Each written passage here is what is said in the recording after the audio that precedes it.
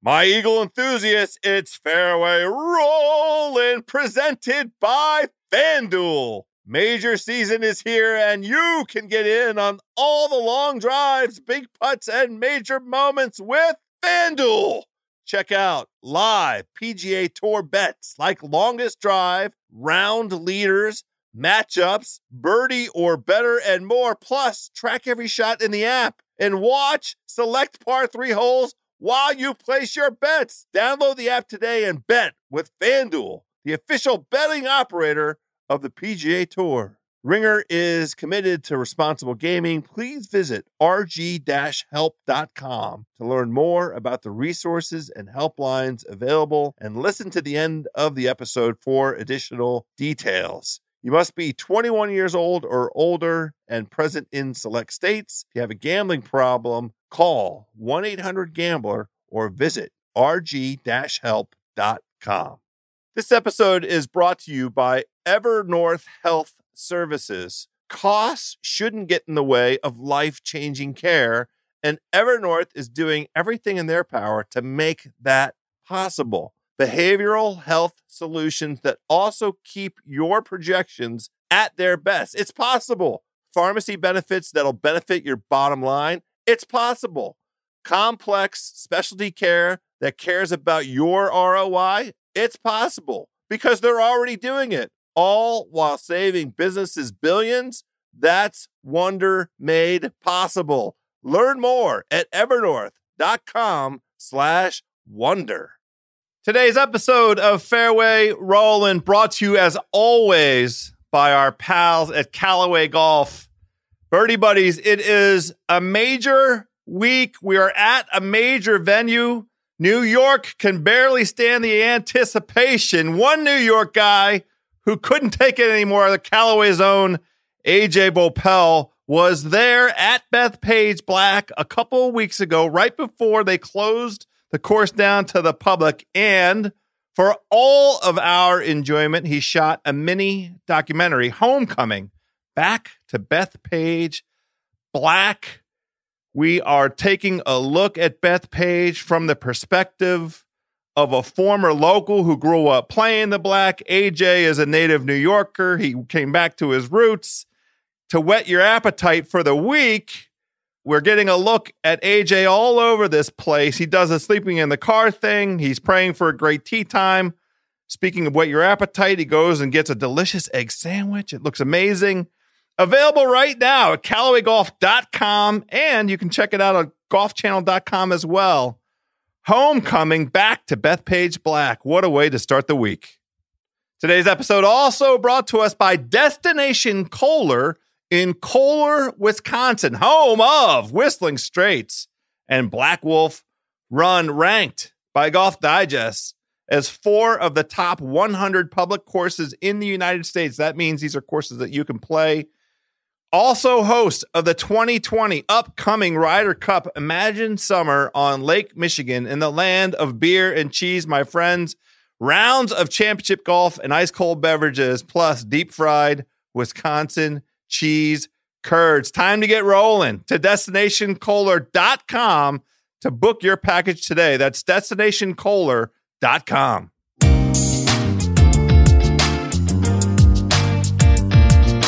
Hello, friends. Welcome to this golf podcast unlike any other. Oh, my friends, we've done it. We're here. We're all back. It is a major week here on Fairway Rollin',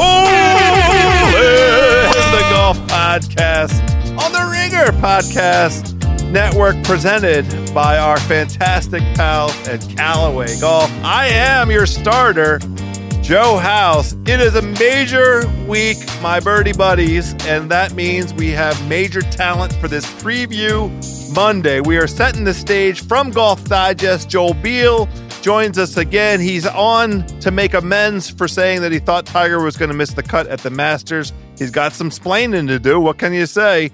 Of course, Schusty is on. We're talking about the outfits that the fellas are going to be wearing. Bubba Watson was on a video today. I can't make any sense out of it, so don't ask me to try. And of course, Verno is on. Verno and I are making our epic flash picks of the week. I'm looking down here. I see the first tee is open, my friends. Let's go down there and let out a little shaft with Joel Beal.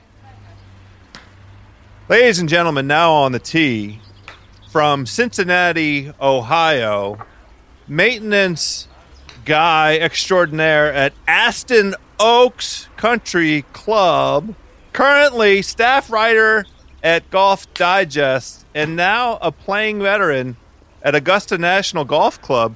Please welcome Joel Beal.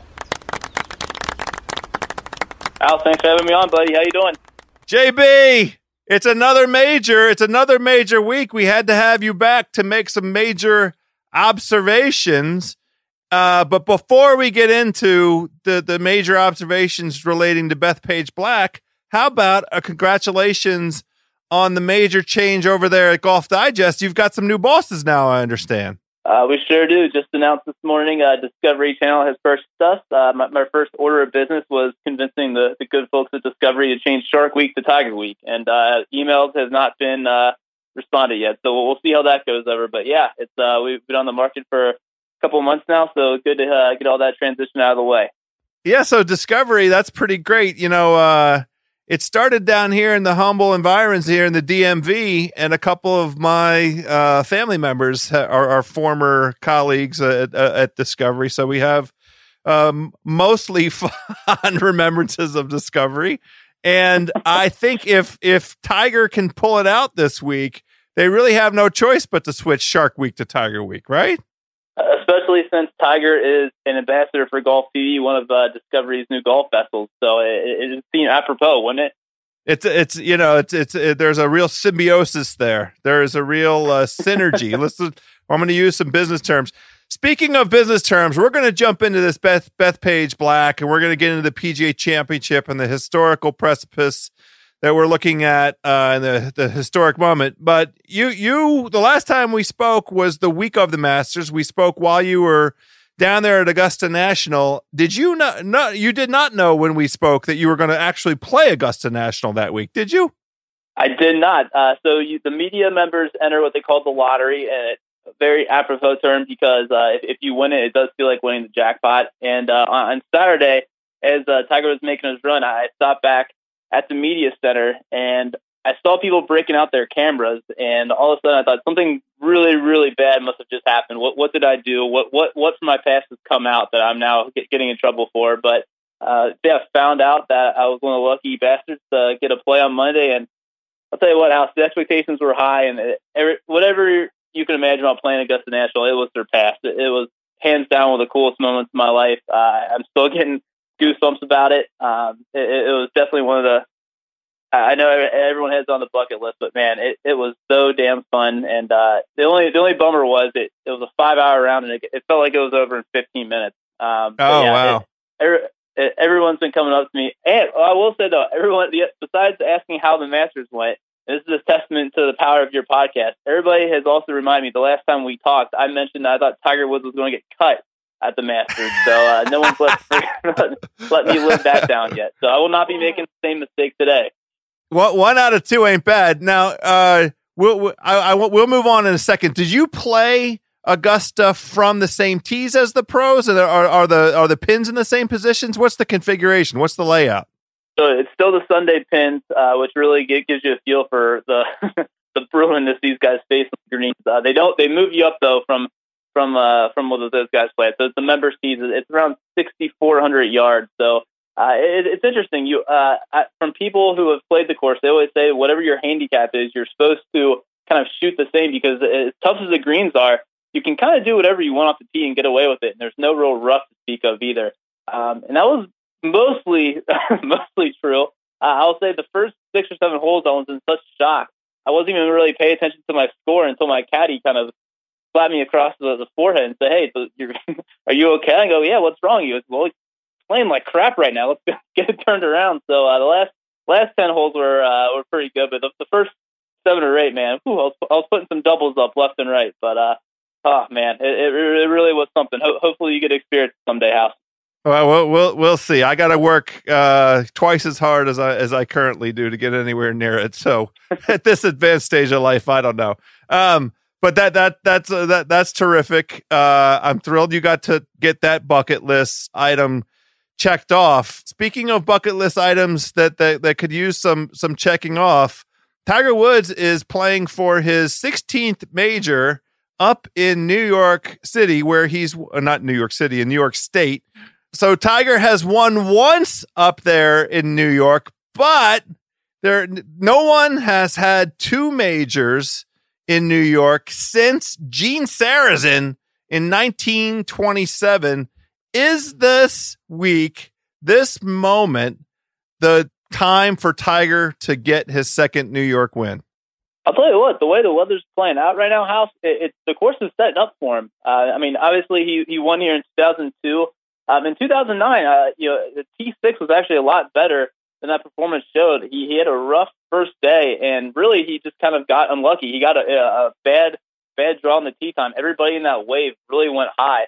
So after that first round, 74, he actually no one played better over the final 54 holes than Tiger. It's just he kind of got himself in a rut on that Thursday. But really, when you look at what predicates success at Bethpage, it's relatively simple. It's such a long, tough course that you just kind of got to find the fairway. And then the greens, they're really not that tough. They're relatively flat, at least by major standards. So you just got to keep it in the fairway and then just find the green. And really at that point, it opens up for good putters to excel.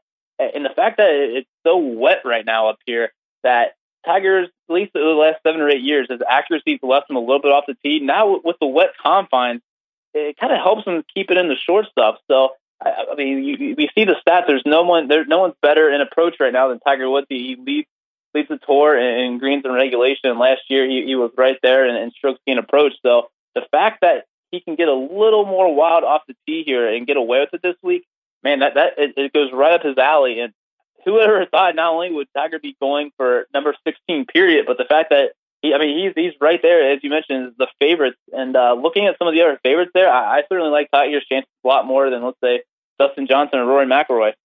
Oh, wow. That's really saying something. I'll pick up on that in a second, but I wanted to kind of link an observation you made about the 2009 performance, because you had a story. It's up right now, golfdigest.com. And you posed the question, will a PGA championship at Bethpage be any different than the U.S. Opens there? And so Tiger's got the win in 2002, and he's got the 6th place finish in 2009. And it's a really interesting juxtaposition. This venue, which is really, always had the deserved reputation of being a big boy golf course that really tests folks, and using this venue as kind of the debut venue for the PGA Championship in May, so that the calendar change. This is the first time since we're playing in May, and kind of the PGA Championship identity of being something that showcases the greatness of these players and lets guys that can go out and make a whole bunch of birdies go do that. And the guys that make the most birdies tend to win the PGA Championship. So super interesting juxtaposition there. You wrote about it a little bit. What are your thoughts on that? Yeah, it's certainly, when you think of the U.S. Open, the PGA, they're conflicting ideologies, right? The U.S. Open always aspires to protect par. PGA, hey, they just want to see as many birdies as possible. We saw that last year at Bellerive. We saw it at Whistling Straits, certainly every time the Wanamaker visits Valhalla. So the fact that it's going to Bethpage, you would think, okay, which one is it going to be? And by all accounts, it sounds like it's going to lean closer to what we saw in 2002 and 2009. Even when Bethpage held the Barclays in 2012, or I should say now the Northern Plus in 2012 and 2016, you'll see 8 and 9 under as the winning score, but that's also because the par was different. They're playing at par 70 this week, and it was par 71 for those Barclays events. So it's always really held tough. And talking to people on the ground and PGA and America officials, it's going to be a very similar setup. The only really difference is the rough may not be as long, but with the rain they've had this week, I've had a couple of people tell me there's just not going to be enough time to really get out there and mow it as much as they want. So they certainly had an aspiration to make it maybe a little bit easier, but I don't know if that's going to be the case. And certainly, if you look at Tiger Woods' record, he does play better when par means a little bit more. That being said, I think that what really is a testament to how good Tiger is at this moment. Look at his last 3 major championships. He's done it all in different type of venues. There was that windy, gusty performance in Carnoustie where he finished T6. Last year at Bellerive, when people were going low, that was something that we didn't think Tiger could really do anymore, is match these guys birdie for birdie. But the fact that he came second to Brooks Koepka at Bellerive showed you that possible. Then at Augusta, when the conditions were really tough over the weekend, he stood right there. So the fact that his game is translating to all these different venues really shows you he is back. And if the setup really, if it's like anything like we've seen the past couple of days with the wind out, it shouldn't rain over the weekend. But everything is so wet, and for the most part, Bethpage doesn't drain that well. This is really, if you're a Tiger fan, you couldn't ask for better conditions. Yeah, so that's a perfect introduction into the next item I wanted to make sure we covered. One thing about the conditions at Bethpage this upcoming week, the guys that tee off in the morning, it's going to be chilly. It's going to be jacket weather. It's going to be sweater weather at least. And I'm not sure that the mercury is going to be much above 50 degrees. Tiger tees off at 8:24 a.m. on Thursday. I'm not even sure if it's going to be 50 degrees when he tees off. Do you think that particular physical condition outside, the ball's not going to travel as far? And, we understand, we've come to appreciate, with the more sort of revealing Tiger, that his physical preparation, the regime he goes through, the regimen he goes through to get himself ready for a tournament round of golf, it starts hours in advance of a tee time. Do we think that early morning coupled with the cold, it represents any kind of a challenge to the tee, Gray? Well, I think the first thing you think of when you think of cold weather with Tiger is his back going to hold up. Certainly that worry's been there not only this year, but since he's come back from his latest procedure. But if you look at both days, it's going to be basically around 50, 55 degrees in that morning wave. And the fact that both groups have to face it, I'm not as worried about it. If anything, I think the draw actually fits Tiger a little bit well in the sense of the wind doesn't look to be as bad. Now, granted, we're speaking on a Monday and we're looking out on Thursday and Friday, but right now the wind doesn't look to be as bad Thursday morning as it will Thursday afternoon. Then on Friday, looking at the rain, it's really supposed to come down heavy in the morning. In the afternoon, it's supposed to be fine. So the fact that Tiger won't have to necessarily play in the rain on Friday morning, but still get the benefits of playing a wet course, there's a little bit of wind. It looks like a 10-mile-per-hour wind on Friday afternoon, but he's going to play in cold weather sometime. And, it was pretty chilly at Carnoustie last year, and his back held up just fine. So he's played at a few cold weather events already this year and held up. So trust me, I understand why the worry is there. But so far, Tiger says he's okay, so we have to trust him at his word. And obviously not ideal conditions, but hey, he's not the only guy with a bad back. And I think what we've seen from him so far this year, there's no way to doubt him, at least at this point. Yeah, I agree with you. Now, we can't make this entire segment the deification of Tiger Woods and, is he second only to Jesus Christ? We need to talk about a handful of other guys out there. It was very interesting to me that you mentioned a Tiger advantage over guys like Dustin Johnson and Rory McIlroy. And I'm curious as to what you think is the real differentiator between Tiger and DJ. But one name you didn't mention was Brooks Koepka. So let's go ahead and just talk about the moment that Brooks Koepka has in front of him. Nobody has been playing better in the majors than Brooks Koepka over the last 9 majors. His score in relation to par is fantastic. His scoring average is fantastic. He's in the upper echelon across all the sort of historical comparisons over this stretch of 9 majors. He's in the very upper echelon in all those kind of measurements.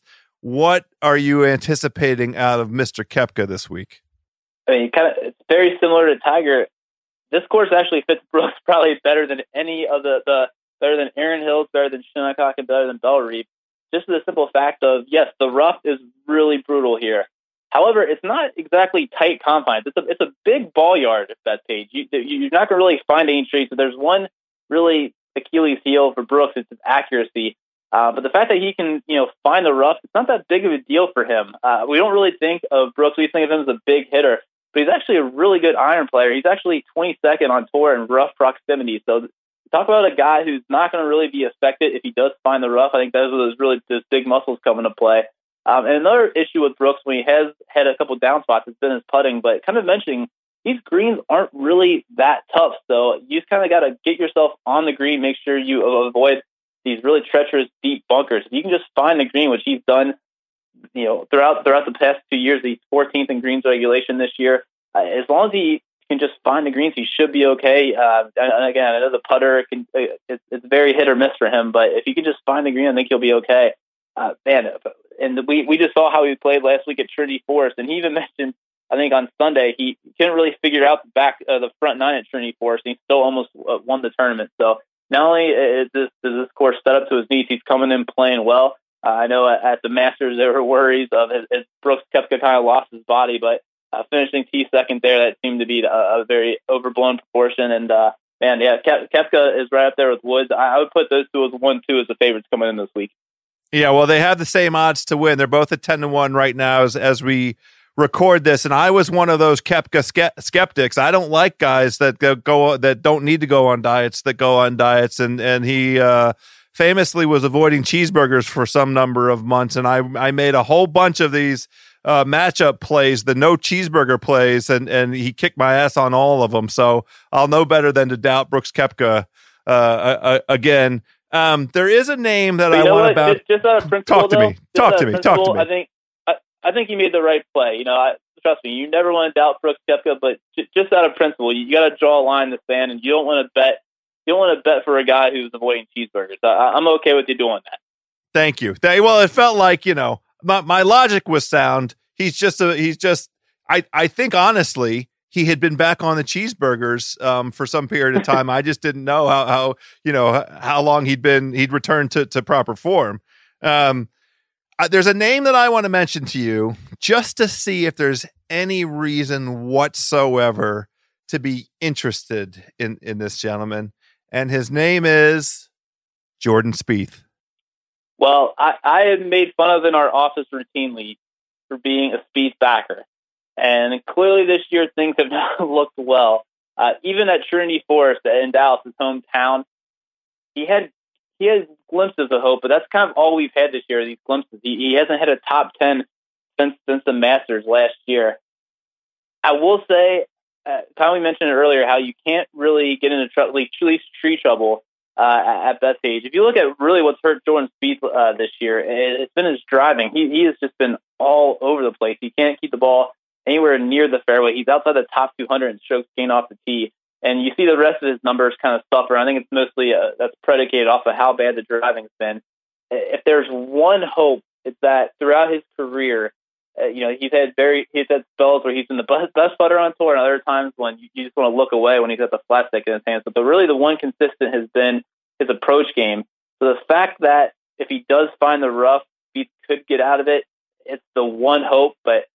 Man, usually the PGA Championship, now granted, this is in August rather than this new thing in May, but the PGA Championship, more than the other four majors, really, in terms of you're looking for what the guys with success, they always come in with a little bit of a heater. So the fact that Spieth's coming in cold, it's not great. He had a pretty good performance, actually, at Augusta after that first round. I think he shot 75 on Thursday and kind of bounced back in a nice way and had a nice showing at Harbour Town, but just since then, it hasn't been there.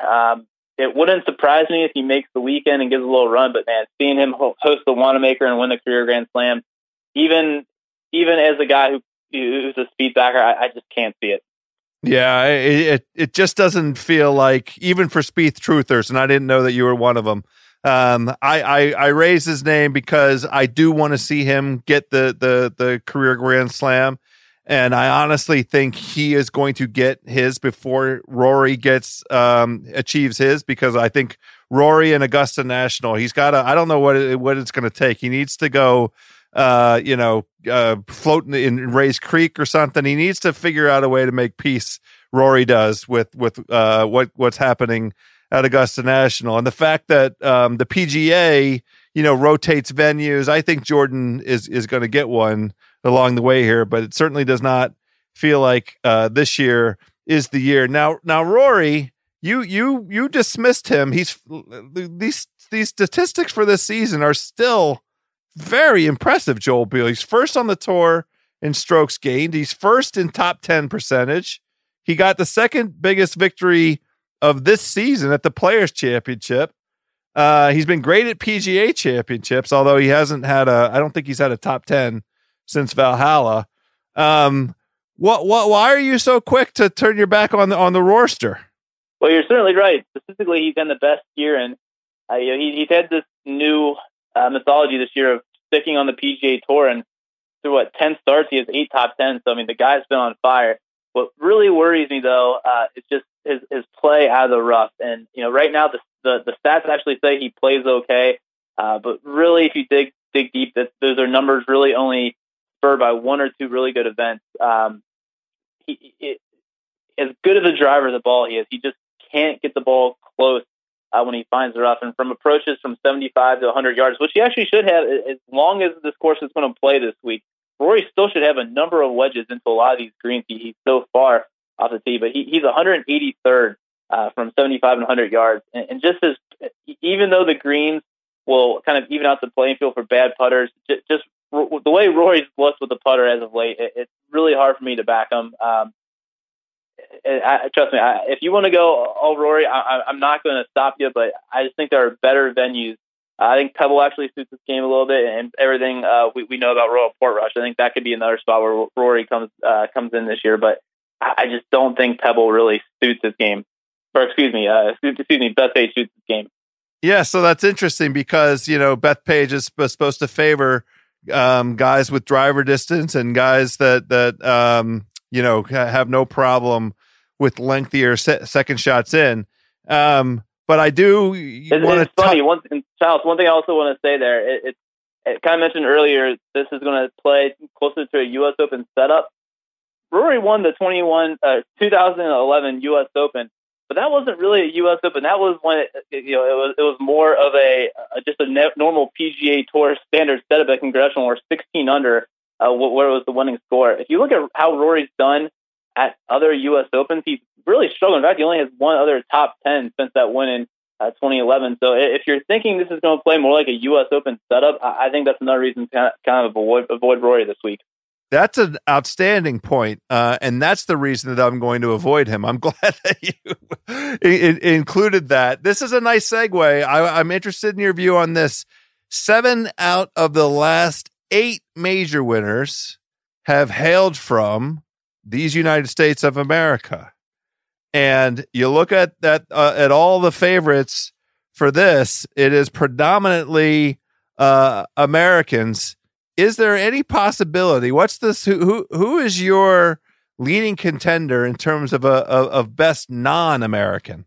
Oh, if we just talked to Rory, I'm going to stick with a fellow European. That's Tommy Fleetwood. I know Fleetwood was getting a lot of love at Augusta, so maybe people have cooled off on a little bit. But just as we said, use the U.S. Open as a reason to stay away from Rory. That's the reason why I like Fleetwood. He's had a really nice record the past 2 U.S. Opens. Obviously made that Sunday run last year at Shinnecock, finished second, but also finished 4th the year before that. Coming off a pretty nice performance at the British Masters, where he was the tournament host. That's a pretty difficult thing, especially considering he was a first-time host at that tournament, to kind of be juggling both those duties at once.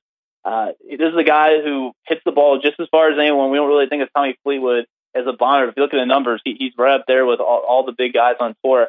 And just hands down one of the top 6 or 7 iron players. So if you really think the second shot prowess is going to facilitate success this week, I think Fleetwood's the guy who's going to be right there. And also a guy who, if you look at what's really hurt him at a pass and kind of hurt him at Augusta, was the putter. So not to keep hitting on the same sentiments here, but if you're looking where would be a good Fleetwood spot, it's a spot where the putter might not be the decisive tool in the bag. So I think this, and throwing the fact that it could be really cold and windy, I think that it fits Fleetwood's game, and he's the guy who's going off for at 28 to 30 to 1. Those are pretty good odds for a guy of Fleetwood standards. So I'm actually surprised he hasn't got more love this week.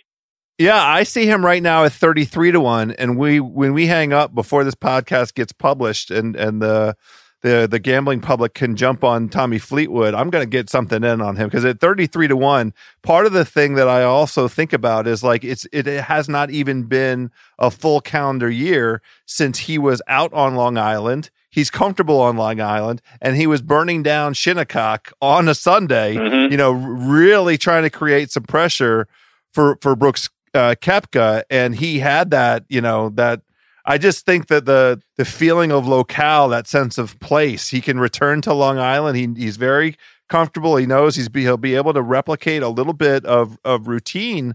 I imagine 33 to 1 is unbelievable value. I know for a fact I'm going to play him as a top European player. You and I are both gentlemen that are interested in allocating a little capital. The odds right now on the prop of U.S. versus non-U.S. The U.S. is available at this moment at minus 140. The field is out there at plus 110. Do you think that there's any value in minus 140 for the U.S. as the nationality of the winner of the 2019 PGA Championship? When you got Tiger and Brooks leading off for you, those are pretty two big names. Another guy who it's funny, we always ask when his major is going to come, and maybe we're just getting a little burnt out. But Ricky Fowler is a guy who is someone else is up there who should play well here. Gary Woodland would also obviously fall under. Tony Finau, someone who we always wonder when the breakout's going to happen. This is the course that fits his game. Also, Patrick Reed, a guy who won the Barclays here in 2016. So I like the value actually at minus 140. I know people might get scared away with that, at least compared to the European number. But yeah, I'm with you. I think it's titillating. I wouldn't mind riding with that. Yeah, it's kind of a way to like cover off a whole bunch of names. If you get at that price, you're getting DJ, you're getting Brooks, you're getting Tiger, and then you're getting some other sort of big game hunters that have been around the hoop. You're getting Finau, you're getting Ricky. You're getting Xander Schauffele, who is really a darling this week. Everybody's finally taking notice of him going out and kicking ass in all these majors. Those are a lot of good names here, and even somebody like Patrick Reed, where I'm glad you mentioned him. There is this combination of where par is hard to come by, and where the course is playing at a certain length, 7,500 yards or more. He likes tough tests like that, and obviously the win already at this venue speaks well to it, right? Not only that, but let's be honest, a pretty tough environment in the sense of what we've seen from the crowd reaction at times. And this is the guy who's shown through Ryder Cups, Presidents Cups, not great. And it'll be interesting to see how Reed's treated this week, kind of in the fallout of what we saw in Paris last year, at least with him, Jordan Spieth, and Tiger Woods. But this is a guy who kind of relishes playing in an animated atmosphere. So, and let's be honest, as we've seen at the 2002 and 2009 US Open, not all players are really up for that challenge. I think some guys have told me they thought it was overblown, and then when you're actually out in the middle of the storm, man, it's a whole different ball game. So the fact that Patrick Reed has shown that whether you like him or not, he definitely is up to the challenge of these type of environments. So yeah, at his number right now, I know he hasn't done necessarily a lot, at least since Shinnecock last year when he made a nice little Sunday run there at the U.S. Open. He's a guy that's just not getting a lot of publicity, but and for his odds, I think people would definitely be well served to give him some consideration. Yeah, Joe Beal, you and I are in agreement on this one. Patrick Reed available to win this golf tournament at 70 to 1. Feels like I mean, that's worth a couple dollars.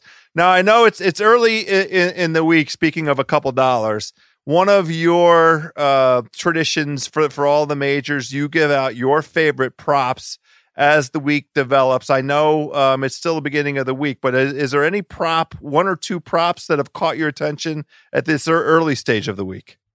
There are three, and they're a little off the beaten path, but they got a little color, which I think you'll like. The first one, odds of any of the 5 PGA professionals from the New York region making the cut, 4 to 1. Now, PGA professionals have had a bit of a mixed bag at this tournament. There are 20 PGA club pros in the field, but it's 5 from the New York region. The guy who I think has actually drawn a lot of interest this week is Alec Beach, who's an assistant up in Westchester Country Club up in Rye, only about 40 minutes from Bethpage. He's got a ton of game, and as you look at some of the club pros, not all of them really have the distance to compete here. But out of the New York guys, actually 2 or 3 are pretty long hitters. So at 4-1, that's something that, hey, let's be honest, these guys don't get a lot of attention besides the fact that this is their championship. So the fact that you can have a little juice on this side project is something that really intrigues me a lot. So Alex Beach, keep that name in mind as we go through. Do you get all 5 guys? Do you get all 5 guys at those odds? It's just any one of those 5. Pick one. Correct. Oh, I love it. I love this. Yeah, okay, that's a good one. Put the check next to that one. Keep going, my brother. Number 2 is the primary hat logo for the PGA winner. At 8-5 is Nike. Now, Nike guys have won the last 5 majors. And obviously, Brooks had 2 of them, but you have to throw in Patrick Reed and Tiger Woods the last 2 Masters, and then Molinari at the Open Championship. Really, you can say 6 of 8 since Brooks won the 2017 U.S. Open as well. So 8-5 might not seem like a great number, but if you look at a lot of the top guys, not only do you have Tiger and Brooks, but then you guys throw Rory in there, Molinari, Jason Day is a name who played really well here in 2016. Patrick Reed, we mentioned, Tony Finau. A lot of big guys are wearing the swoosh. So 8-5, that's definitely an intriguing number. Yeah, and our value play, Tommy Fleetwood, will be showing up there with that swoosh, right? Exactly. I don't know how I feel bad that I forgot him, but yeah, at this point we're losing money by not putting down on it. All right, 8. That's better than 1.5 to 1. So we're on that one. So that's here, and then the final one, the over under for winning score is 8 under. I think it's going to be under, just barely. And I know the rain could possibly facilitate a 9 or 10 under, but I think you're going to see something closer to a U.S. Open. So excuse me, over. I'm sorry. Over is what I want that. So I think the 8 under is actually really, really low for how the course is going to set up. So I'm jumping all over that. I think it's going to be something closer to the 5 or 6 under affair. What's the price for that right now? Do you know? It looks like plus 140. This is on. Wow. Yeah. So plus odds. My top sports book. Yep. Plus odds for any score from 273 all the way up north of 280, because we're playing as a par 70. 280 is par. 273 is 7 under. So 273, 274, 275 on up the chain. Those are all winners. Joel Beal, do you want me to tell you what the winning scores at this venue have been in the last 4 tournaments competed? Since I don't have it in front of me, lay it on me. I do have them in front of me because this is a very important prop to me. I am looking the 2002 U.S. Open, the winning score on a par 70 outlay, 277. 2009, again, a U.S. Open, par 70. The winning score, 276. The Barclays 2012, 10 under par because they're playing it as a par 71, 274. The 2016 Barclays, par 71, the winning score 9 under, that's 275. Boy, this feels, there is a lot to like. You and I need to, again, jump on this. The podcast will go up. We want all of our Eagle enthusiasts, our birdie buddies, to have their opportunity to go ahead and cash in on this while it's still plus odds. But wow, that's terrific. I'm on this, and I'm very, very appreciative of you calling this to everybody's attention today. Part of me wants to double check to make sure that's right, but at the same time, I don't want to, just in case it is an error. We gotta cash on it while we can. That's right. Well, I think that's the right way to thank you for coming on today and helping us sort of create, the template for success here at the 2019 PGA Championship. Joel Beal, always a pleasure. We look forward to talking to you again, probably with the next major that's coming up in about a month, if not sooner, my friend. And who knows? Maybe we'll be talking about Tiger chasing number 17 at Pebble. Oh my God. I can't tell you what's happening in my pants right now. You're not the only one. You're definitely not the only golf fan to say that. Put it that way. Yeah, we'll put it that way. Thanks, buddy. All right, see you, House. All right, see ya. All right, there we go. My thanks, as always, to the homie Joel Beal, getting the week set up properly. We're going to talk to Shusty. We got some important topics, like what these dudes are going to be wearing out there at Bethpage Black. But first, a quick word from ZipRecruiter. Hiring used to be hard. Multiple job sites, stacks of resumes, a confusing review process. But today, hiring can be easy, and you only have to go to one place to get it done. ZipRecruiter.com/rollin'. ZipRecruiter sends your job to over 100 of the web's leading job boards, but they don't stop there. They have powerful matching technology. So ZipRecruiter scans these resumes as they're coming in, and they're finding people with the right experience and inviting them to apply to your job. As applications come in, ZipRecruiter analyzes each one and spotlights the top candidates so you don't miss a great match. ZipRecruiter is so effective that 4 out of 5 employers who post on ZipRecruiter get a quality candidate through the site within the first day. Right now, listeners of this podcast can try ZipRecruiter for free at this exclusive web address, ZipRecruiter.com/rollin'. That's ZipRecruiter.com/ROLLIN. ZipRecruiter.com/rollin'. ZipRecruiter is the smartest way to hire.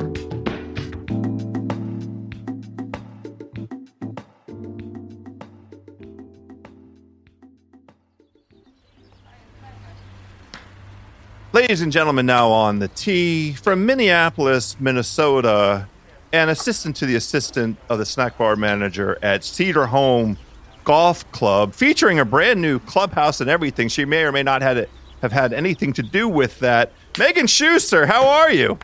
I'm fantastic, House. How are you?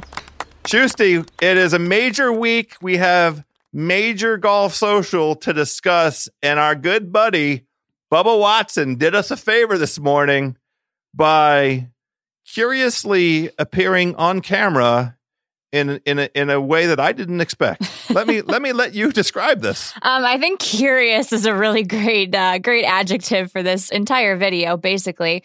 So just to kind of give some context, last week Phil Mickelson took which we later found out was a pre-approved shot at Bubba Watson. Phil had sent Bubba the video before calling him out, which made me a little bit disappointed. But last week, Phil filmed his latest calves workout video, in which he said that you don't need arm muscles or calf muscles necessarily to hit bombs, as evidenced by Bubba Watson being one of the longest drivers on tour. Now, Monday, Bubba fired back with a video of his own. And just to preface everyone, the tweet for the video included the hashtag the glutes. So just great things all around. So just to describe the video to start off, it starts with a shirtless Bubba Watson coming on in selfie mode with a portrait of him, I believe from the Ryder Cup, hanging on the wall behind him. So great setup. He says he'd been in the gym that morning working on his calves so that he could hit high bombs, and then goes to a simulator to emphasize that actually glutes, or gluteal activation, if you will, is what's more important than calves to hitting bombs. He ends with a message to Phil, quote, "You do have pretty calves, but you don't hit the high bombs. People want to see the glutes." So, and he appears throughout the video in some state of undress, which was the thing that I just found unsettling. What's your take? Is he completely disrobed? Is he, because he uses, they use like an infrared imagery of him right in the monitor, right, hitting these bombs. He has to have something on, right? Yeah, I'm hoping there's he looks relatively damp in the video also, which I don't know if that's sweat from the gym or if he just got out of the shower. I'm genuinely hoping the latter for whoever was helping him shoot this. No, I mean, there has to be some sort of coverage going on. But it was very entertaining to see him fully going for it. And Justin Thomas actually replied to this video pretty hilariously and said, "Nice of you to wear your sweater for the video, Bubba," commenting on Bubba's chest hair action. So, just all around a little bit of an unsettling video, but I think hilarious nonetheless.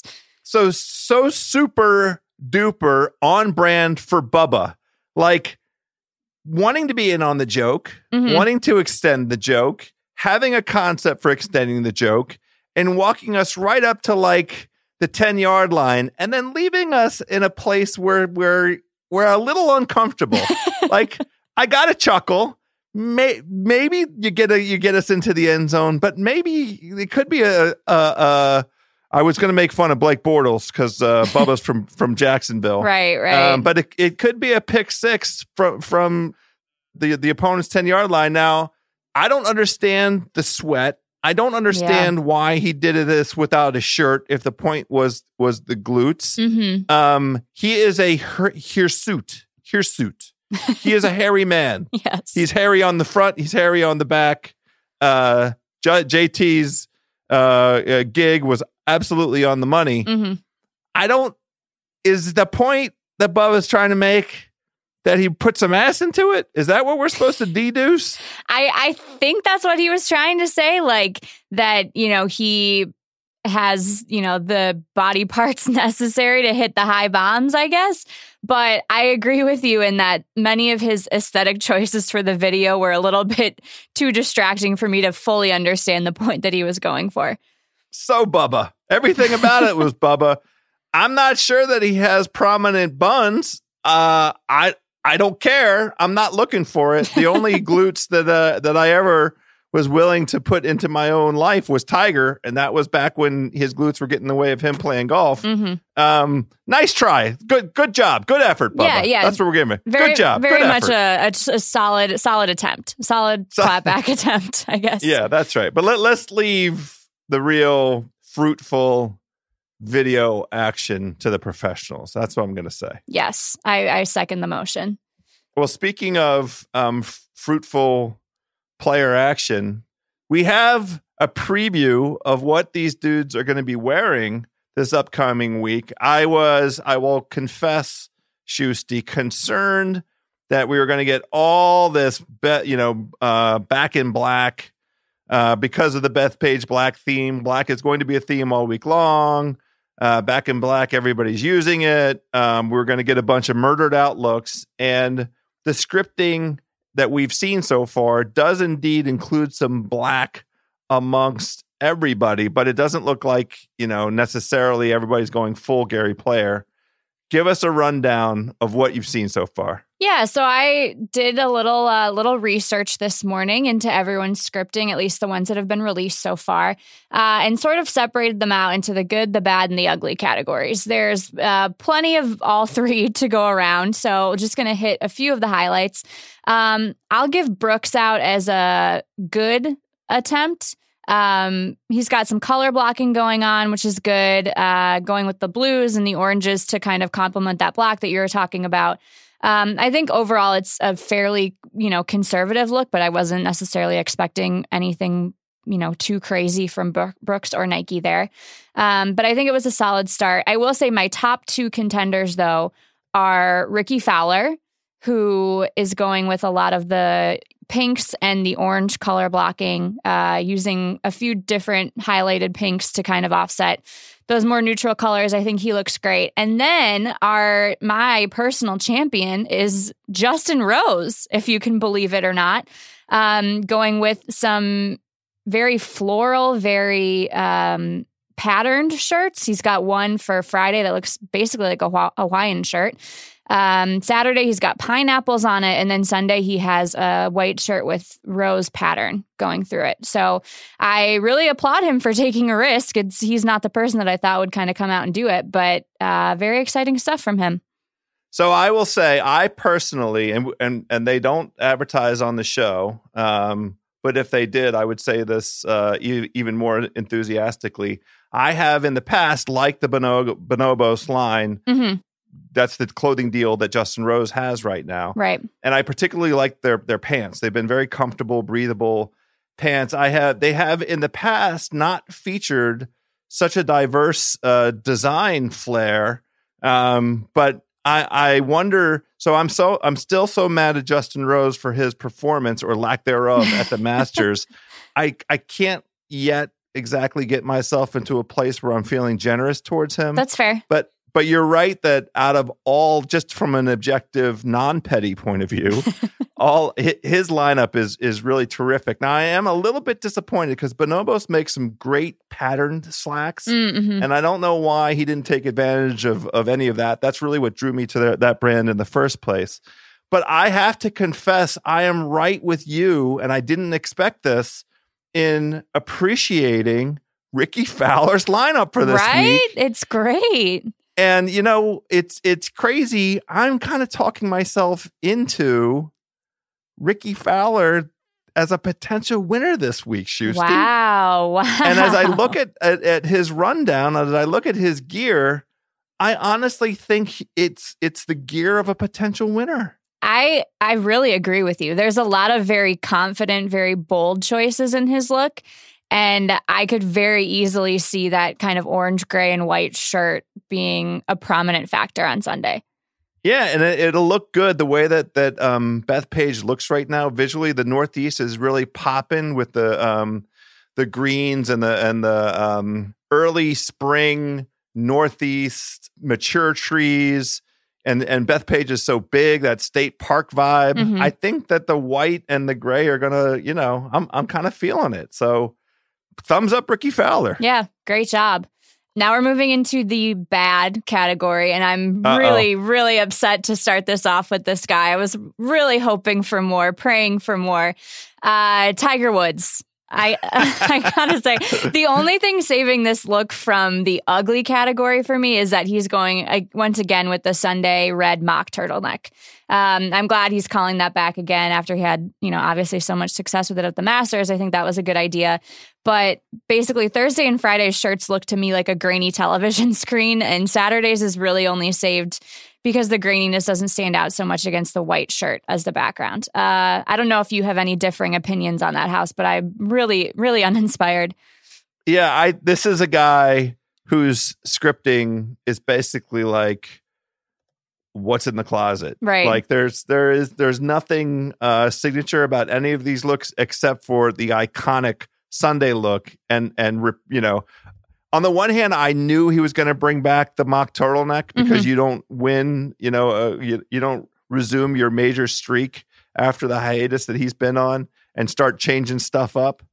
But on the other hand, I still was very pleased to see it and be reminded that we're going to see it in all its glory again on Sunday. The rest of this entire kit is not really worth discussing any further. No, I think we can move on.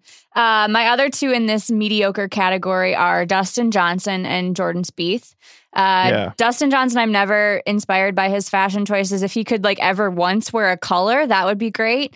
But I know this is sort of his brand. And if at least if he wanted to go with dull colors, I would appreciate if he gave us a pattern once in a while. But that's just kind of who he is. And then as far as Jordan Spieth goes, I like that he's moving a little bit more away from his traditional like shades of navy look. He's got some gray going on. He has sort of a bright orangey yellow and a bright kind of coral shirt that he's wearing, which is good, but still just kind of a lot of gray and very, very safe from Jordan. Yeah, Jordan's outfits for the Masters were vastly superior to what we're seeing here for Bethpage, and I would think that he, you know, you would feel liberated to get to New York City and to show some New York flair, some fashion sense. Yeah, DJ's a lost cause. DJ, and I'm going to say something where I don't mean offense to the actual human beings that dress this way, but I do mean offense as it pertains to DJ. He really dresses like a club professional. Yes. So he is dressing in a way so as not to offend, so as not to draw any attention to himself, so as to sort of present as a trusted person that, you know, you feel comfortable around and with, because there's nothing about the way that he's dressed that calls any attention to any aspect of his persona. And out of your club professional, those are all attributes that are perfectly well suited. They make sense. He is the number one player in the mother effing world.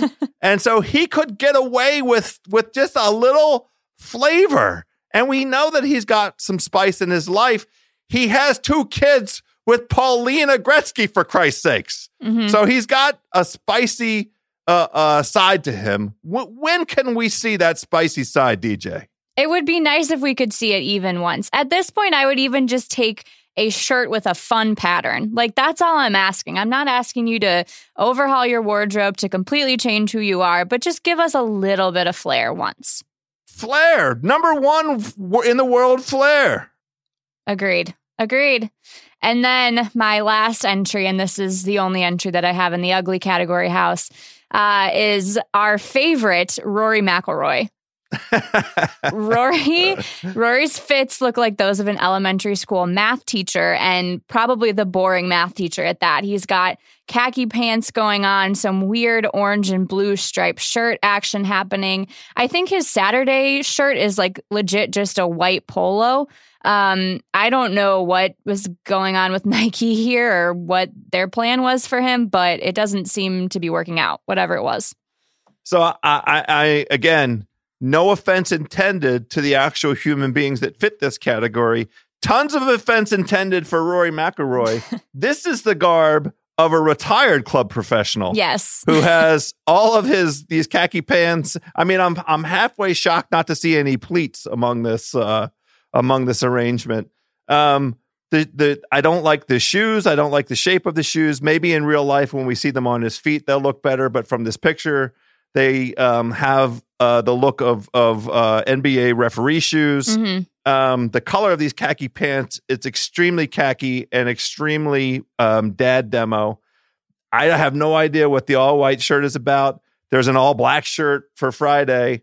The most sort of aggressive style element in this entire palette is an orange hat that I guess he can wear on either of Thursday or Friday if he so chooses. But maybe it's the case because he did not do great at the Masters, but he has by accomplishment the best year of anybody going on tour right now. Mm-hmm. That he's agreed to dress himself in a manner where his game is going to do all the talking. That's the best I can hope for as a rationale for this very lackluster arrangement. I think that's the best we can all hope for, honestly, because at this point, if he makes a run on Sunday, watching him in either of those blue or orange shirts will be certainly glaring to the eyes. Yeah, and I agree with you on the shoes. Very, very odd choice on the shoes.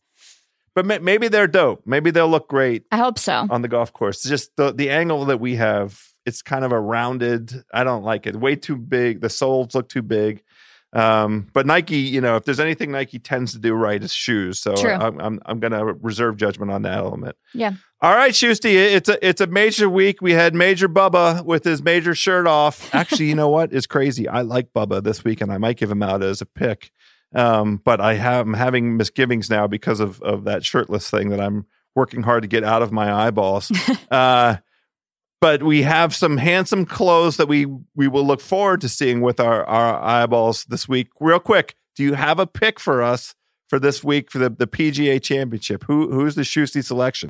Well, I was very excited about our boy Justin Thomas heading into the weekend, and now it looks like he's not going to play. So I'm potentially thinking of seconding your Bubba motion. Otherwise, I will say I will never feel bad about betting on Brooks Koepka. So this is the thing. It's going to be really hard.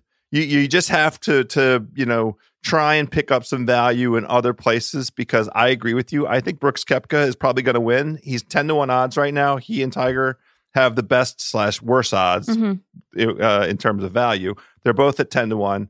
And somebody try and come up with the explanation, the rationale for why Brooks isn't going to win, because I haven't figured it out yet. No, I can't think of really any compelling argument to that effect. All right, Shusty. We shall reconvene a week from now, and hopefully we're not licking our wounds. We also are rooting for much better performances out of these clothes than the way they look on this flat screen. We will pick it up again soon. Thank you. Thanks, House. All right, my thanks, as always, to Shusty. We're about to jump on with Verno, but first, quick word from a couple of our par-saving pals. Ethos. You may think you don't need life insurance yet, but if you have loved ones who depend on you, you need to have a plan. I just had a birthday. I have a plan. You need to get a plan as well. These birthdays remind you, go get your life insurance. Thankfully, Ethos makes doing the responsible thing easy. With Ethos, you can get covered in 10 minutes online and even sign up right from your phone. No pesky paperwork or pushy salespeople.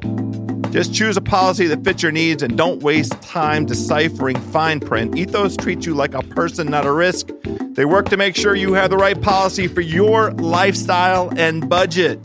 If you're a bungee jumper and a cigarette smoker, they have a policy for you. If you're a big eater like Joe House, they have a policy for you. They have a dedicated customer support team right here in these United States to help with any questions you may have. Visit ethoslife.com and click Check My Price to get started on the quick online application. Insure your life today by going to ethoslife.com/fairway to apply online. Insuring your life and providing your family with financial security has never been easier.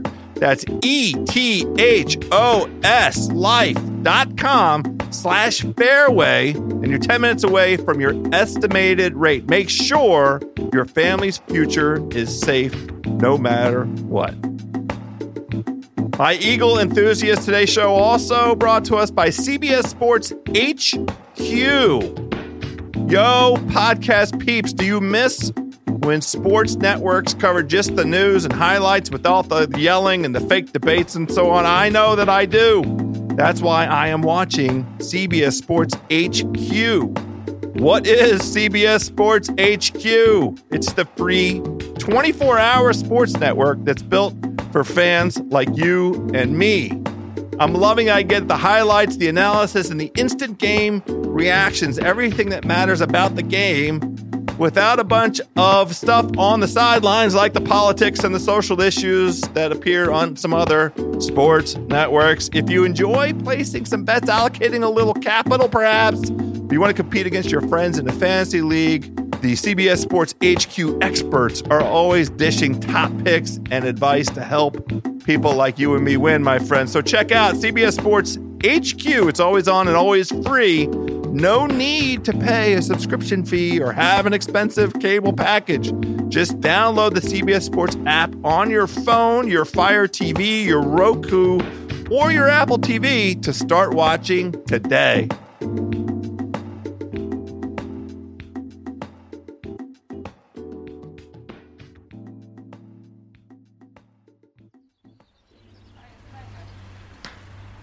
Ladies and gentlemen, now on the tee from Memphis, Tennessee, he is the assistant to the assistant snack bar manager at Snowman Trail Golf and Country Club, importer of Gus's Fried Chicken there to Snowman, our very own Chris Vernon.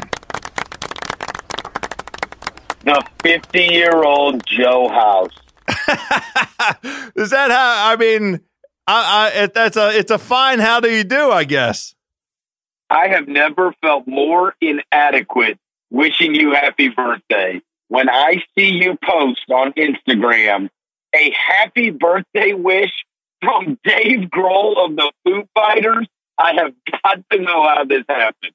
Well, I got to give credit where credit's due. That whole Instagram thing was a surprise to me. You know, I go ahead and share that social platform. We're at House from DC on Instagram to go along with at the House of Carbs, so that, you know, all those walks of life are covered. But at House from DC, my man Pat Muldowney of The Ringer conspired with Lexi Eater at Callaway, and those two, unbeknownst to me, had some collusion. It was real collusion. It wasn't fake collusion, Verno. Real collusion, and they got these birthday messages, and they put them up on my Instagram story. And, you know, late mid-morning, early afternoon, I get a text like, "Hey, you should look at your Instagram." And I'm like, "Okay, I don't remember putting anything up there." And then these birthday wishes start appearing all in a row. And I mean, let me tell you, Verno, it got a little dusty in Northwest DC. Like, I wasn't planning on it. You know, I didn't know any of this was coming along, so it was very touching, all this love across all our pals and everything. you're not skipping over this. Why is Dave Grohl wishing you happy birthday?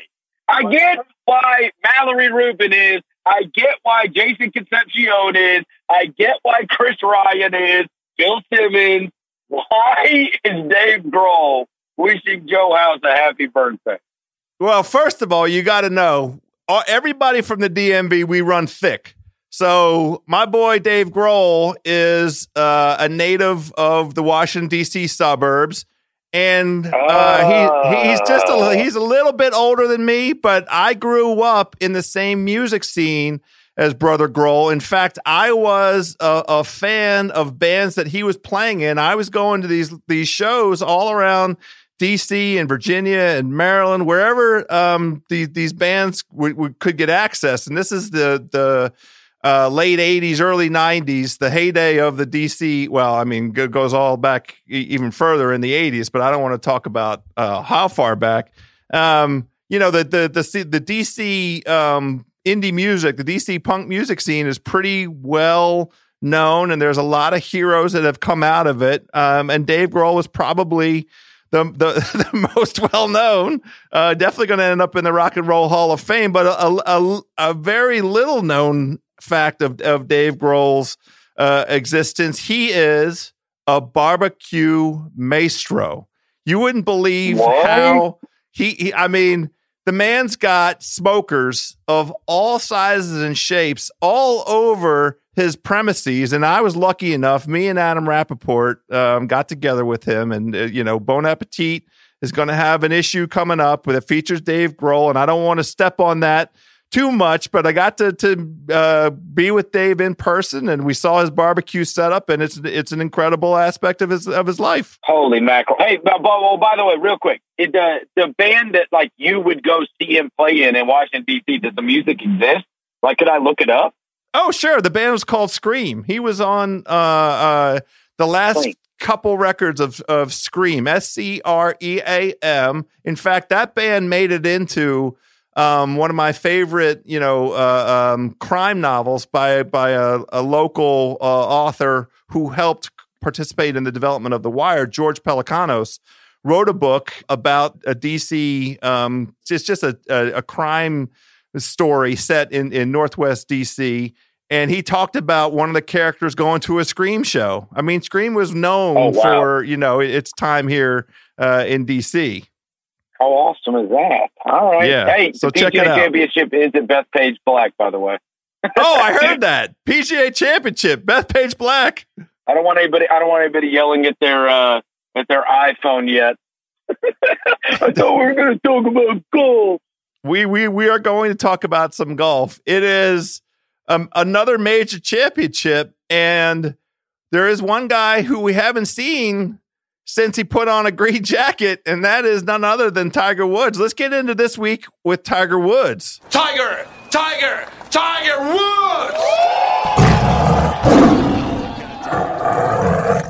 Verno, we haven't seen him in a month. Where has he been? We have. We've seen him on a yacht, privacy. We've seen him at the White House. Yes, good We've point, true. We saw the cockamamie video of him, like, limping. We saw him hobbling. In terms of golf, we have not seen. Now, I did see some footage of him playing in shorts at Bethpage, where some folks last week he took privacy. I don't know whether the tale is accurate or not, but I think he might have taken the yacht from Florida up there to the outer edge of Long Island maybe 2 weeks ago. He's just been practicing.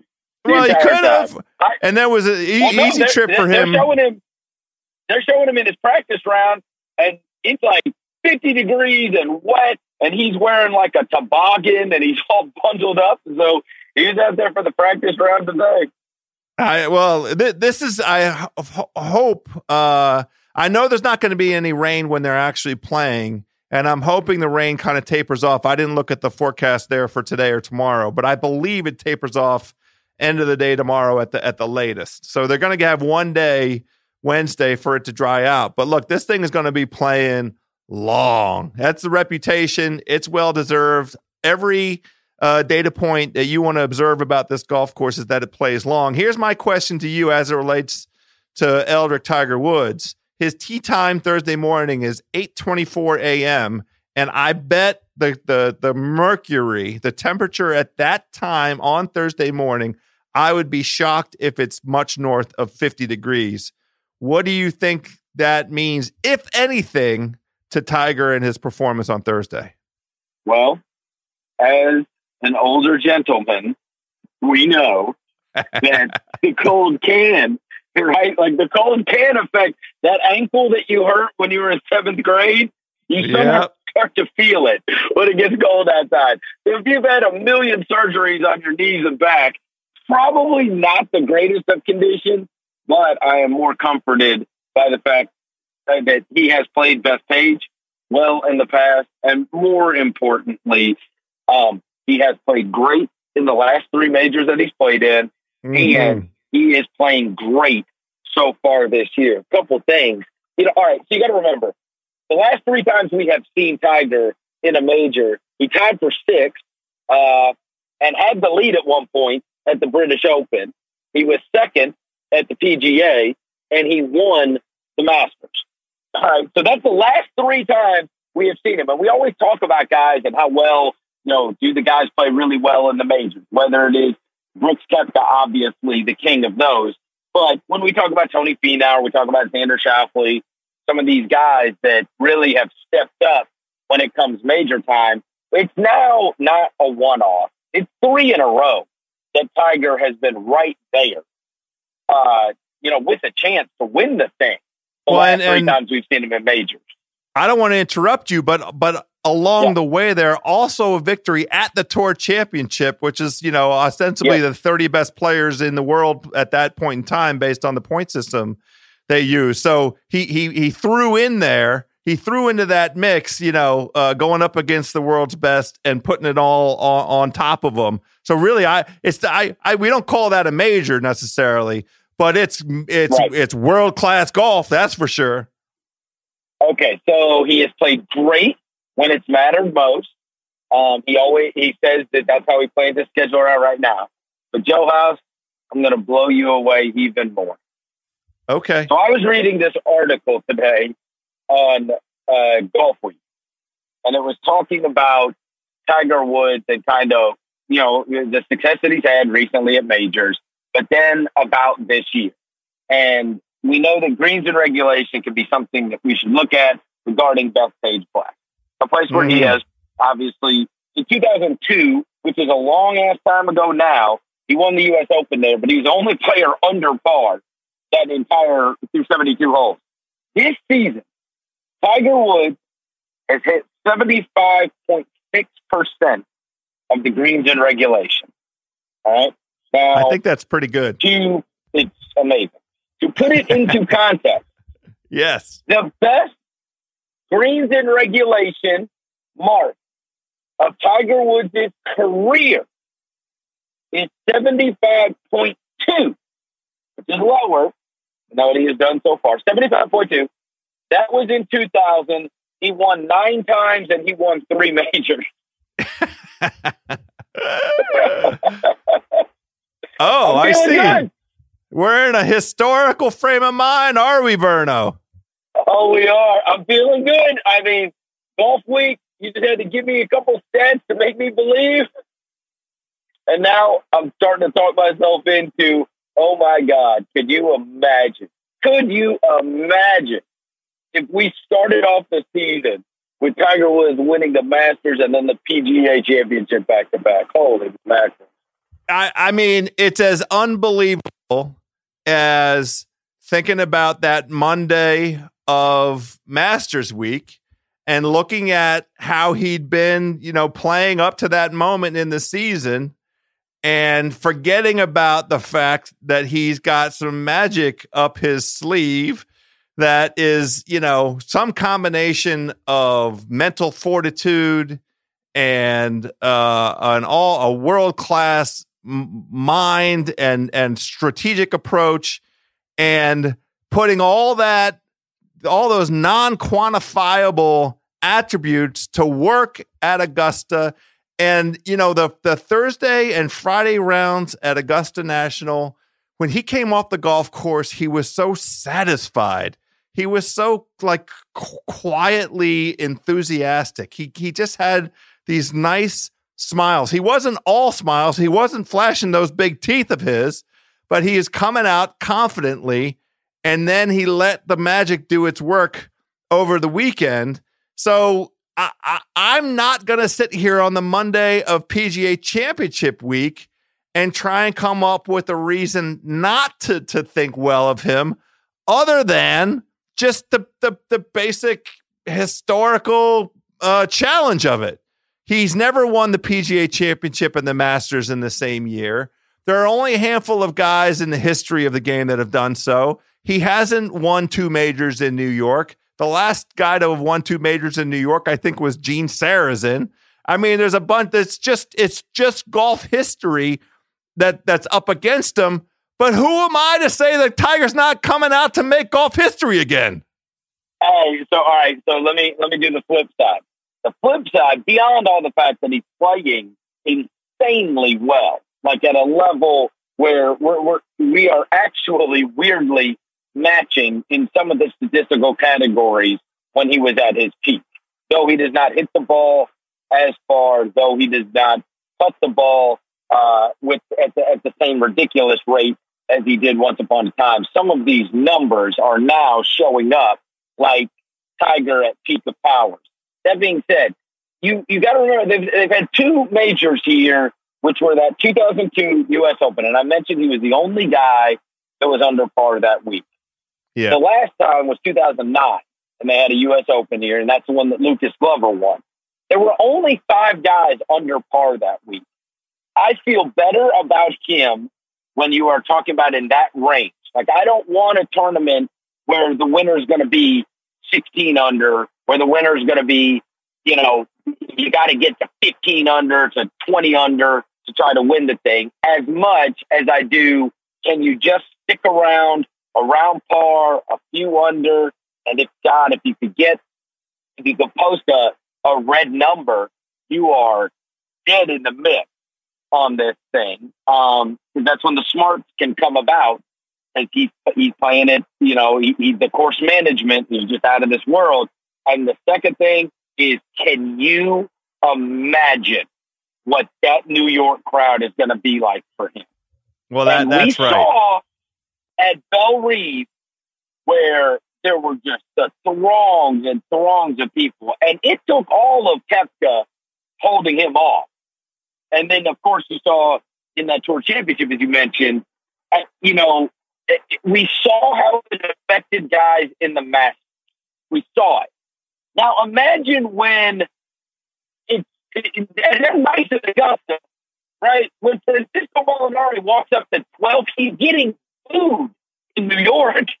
Like, that's what's happening.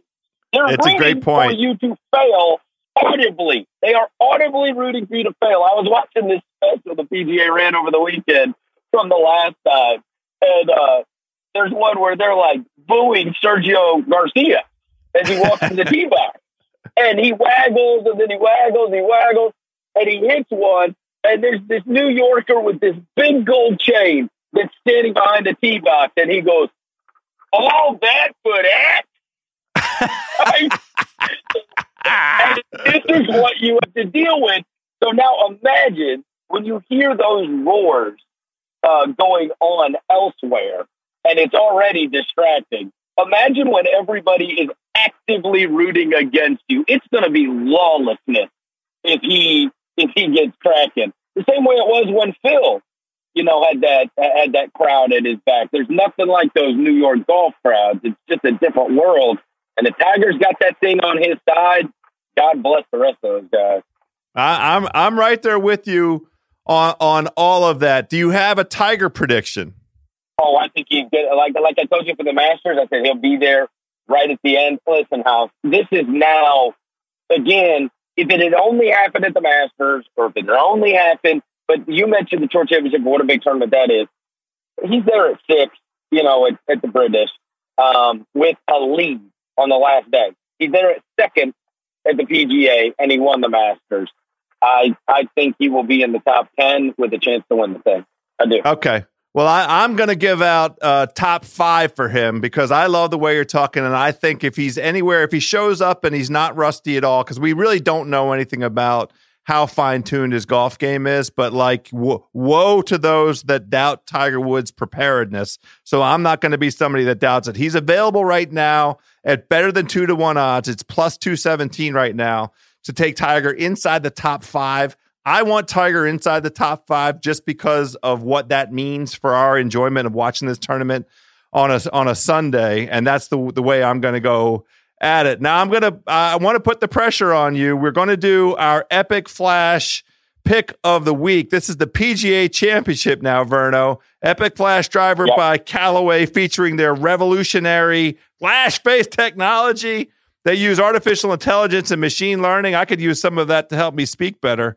They're promoting faster ball speeds all across the face. The Epic Flash models have the most worldwide wins of any driver model in 2019. And it's the number 1 selling driver model in the United States per Golf Data Tech. So let's go ahead and jump into it. Do you have one name? Do you have 2 names? I mean, we already have Tiger circling the hoop. Who's your pick for winning this thing? All right, so we're going to do the Tiger thing for sure.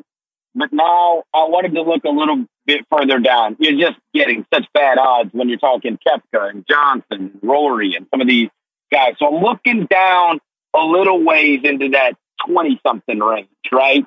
Yes. And the ones that I like are, as long as he doesn't withdraw with an injury, Jason Day. Oh, God. I'm with you. I'm always worried about it, but he's 21-1.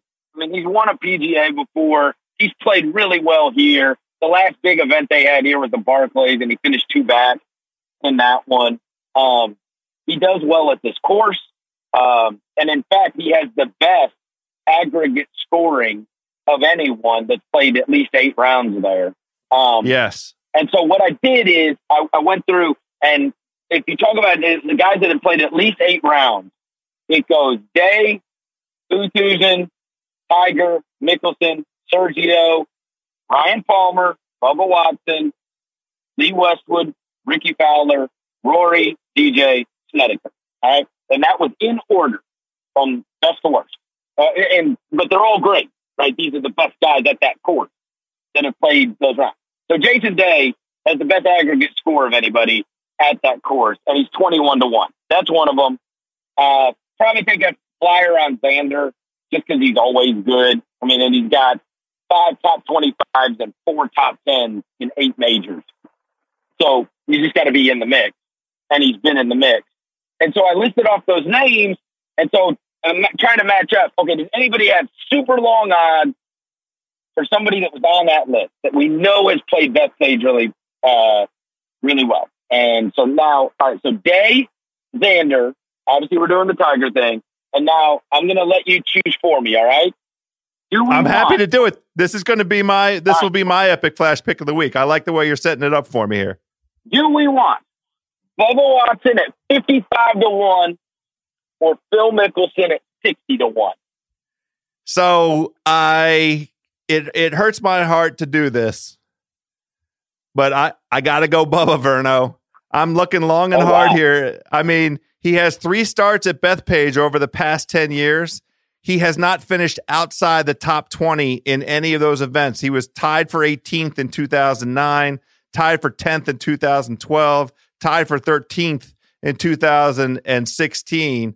And he scores very well in, some of these advanced metrics, the strokes gained tee to green. He's looking very good. There's also a thing with Bubba and the particular grass on these greens. It's POA, which is like a cool season grass. A cool, it's a grass that can survive, cooler climates like the Northeast. And Bubba has been terrible putting this year. He switched his putter, but he's only played 2 events on POA. One was at Riviera and the other was down in Mexico. And at both of those events, he gained strokes putting against the field, which was, a vast improvement over what he'd done otherwise. So I'm just, Bubba has this track record, and I get a hat tip to my boy Pat Mayo for some of this data. We know this. He plays well on tracks that he likes, and we call them Bubba tracks. So Augusta is a Bubba track, Riviera is a Bubba track. The place up in Connecticut, River Highlands, he plays great at the TPC in Louisiana. What if Bethpage is a Bubba track? You hear what I'm saying? Yes.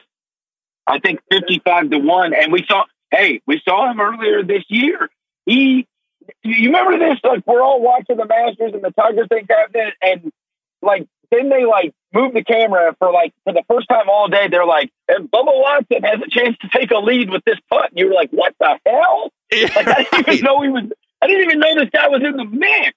Yeah, he made that run on the last day, and at one point had a chance to be right there at the top. All right, Verno. So that's 4 names with 4 different kind of angles that we can give out to folks. We like Tiger. I'm going to play him as a top 5.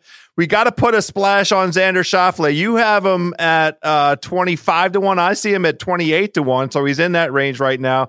Jason Day, former major winner, lover of Bethpage Black, available on my book at 25-1 to win. And Bubba Watson at these incredible odds. I mean, it just feels like value. 60-1 we're giving him out now.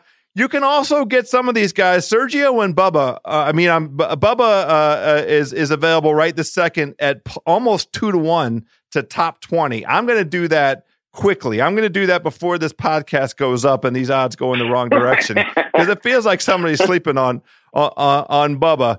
Now, speaking of sleeping on something, the last time we spoke, you had not had an opportunity to go out with your beautiful brand new Apex irons in the smoke flavor. Have you made it out yet? Oh, have I ever? I'm so happy. Hey, not only have I made it out with them, I actually decided, you know what?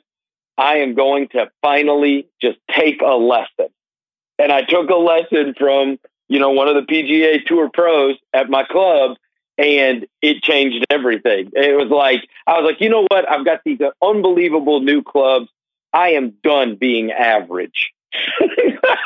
and so, no, I mean, listen, I'm not kidding you when I tell you. Now, I had my clubs for a long time. I absolutely loved them. I told you that because you had offered me clubs in the past, and I swore by mine. Everything about these, like, I can swing. I'm an overswinger. And I, they always tell you if you can slow down and you can swing easy, and I'm not going to act like I'm Ernie Els now or something, but the club absolutely does the work. It just does. And that's the idea. I understand that overswinging, that's just you trying to get your money's worth. I understand that. That's it. And so I absolutely love them. I love them.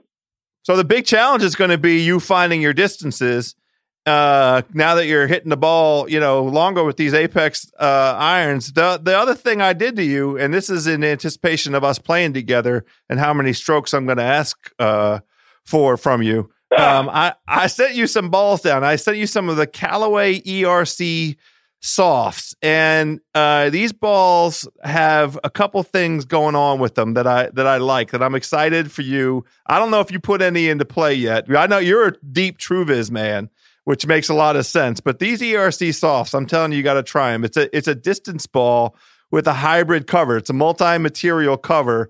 So these balls can go a long ways, and I'm at my advanced age, Verno, looking for extra distance where I can get it. But the other thing I love, they have this triple track alignment aid on them. There's 3 stripes on them, 2 blue and 1 red. And you just have to line that thing up. It looks like a giant alignment when I'm looking down at it with my eyes that need glasses. And, even I am able to try and hit the middle of the ball with the putter. Have you tried these ERCs yet? I have told you, you are hard selling me. You are hard selling me now. I have the soccer balls, the TrueViz, as you mentioned, right? Yes. I have lived and died with those soccer balls. And so for you to get me to give up right? Like, and everybody I play with, there's never any disagreement on whose ball is whose. That's Mine's true. the soccer ball, right? That's right. And I typically have the yellow one just in case somebody else has the white and red somehow. So Sure. I've got the more rare, the yellow with the black on it. That's the OG. That's And the so- real OG. Yeah. So you are going to you're doing the Lord's work and getting me to move away because I have tried. I'll tell you this. I've tried all kinds of balls that have come out over the course of the past year. All kinds of different balls, and I have gone back to that Truvis every single time. Every single Well- time. So I am. And listen, it's good because it's a Callaway product, but I am willing now. You have sent me these. And because it's you, I will put them into play. And as long as it goes in the fairway, I'm going to fall in love with it. But the second that thing goes out of bounds, I'm back at my soccer ball house. Fair is fair. I just wanted to give you something to mess around with, just to have something to compare him to. I'm very interested. I've never used the alignment thing. How does that work? You just put it down and line it up. What do you mean? How's it work? It's your eyeball takes over. No, is it best for putting or is it best when you are out in like the fairway? It's intended for putting. It's definitely intended to be a putting aid to help you find the sweet spot of the putter face. And they did all this scientific stuff, more of that machine learning and the artificial intelligence and all the rest of it. They have some feedback that looking down at 3 stripes is better for your eyes than looking at 1. I mean, who am I to argue? I'm just a bad golfer. I'm with it. And I play with a bunch of those bozos that, draw a line with the Sharpie on it. Who needs that anymore? Well, there you go. All right, Berno, hopefully we gave out some winners. I know we'll be in touch over the course of the week. Maybe we'll tweet a little bit once play gets started. Let people in on some of our live betting angles as we come up with those strategies, because there's always some live betting strategies, isn't there? There are always live betting strategies. I caught Koepka, did not come through at the Byron. Yeah. I shout out to Kane because that Joker was out of his mind. Great. He did awesome. All weekend. He took care of business. That's what you're supposed to do if you want to get your first win on tour. You got to go kick ass on the weekend. So he did it. Well, I can't wait for the PGA. Tell Dave Grohl I said hello. You got it. I'm going to ask him to send you some brisket. I can't wait. Thanks, Berno. All right, thanks, guys. All right, my par-saving pals, there we go. The preview is in the books. I think we've given you hopefully a little bit of early week guidance as you build out your lineups, as you think about allocating a little capital, as you start wrapping your head around the delicious storylines of this week. We shall be back in just a couple days.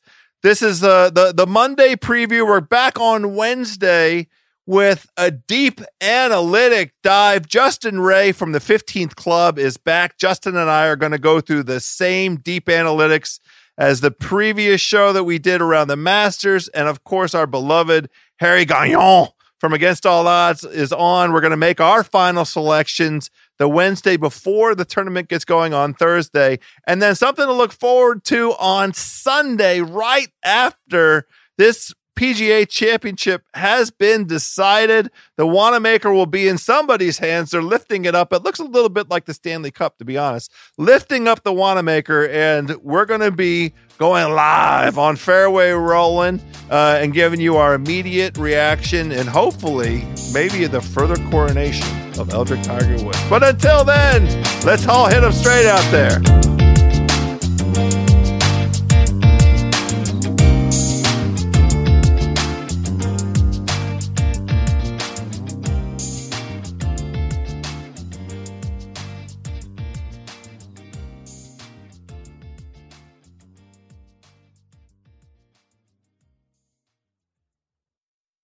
This episode is brought to you by 20th Century Studios' Kingdom of the Planet of the Apes. As a ruthless king builds his empire at the expense of the remaining human race, a young ape will fight for the future of apes and humans alike. Kingdom of the Planet of the Apes. Enter the kingdom in IMAX on May 10th and in theaters everywhere. Get tickets now.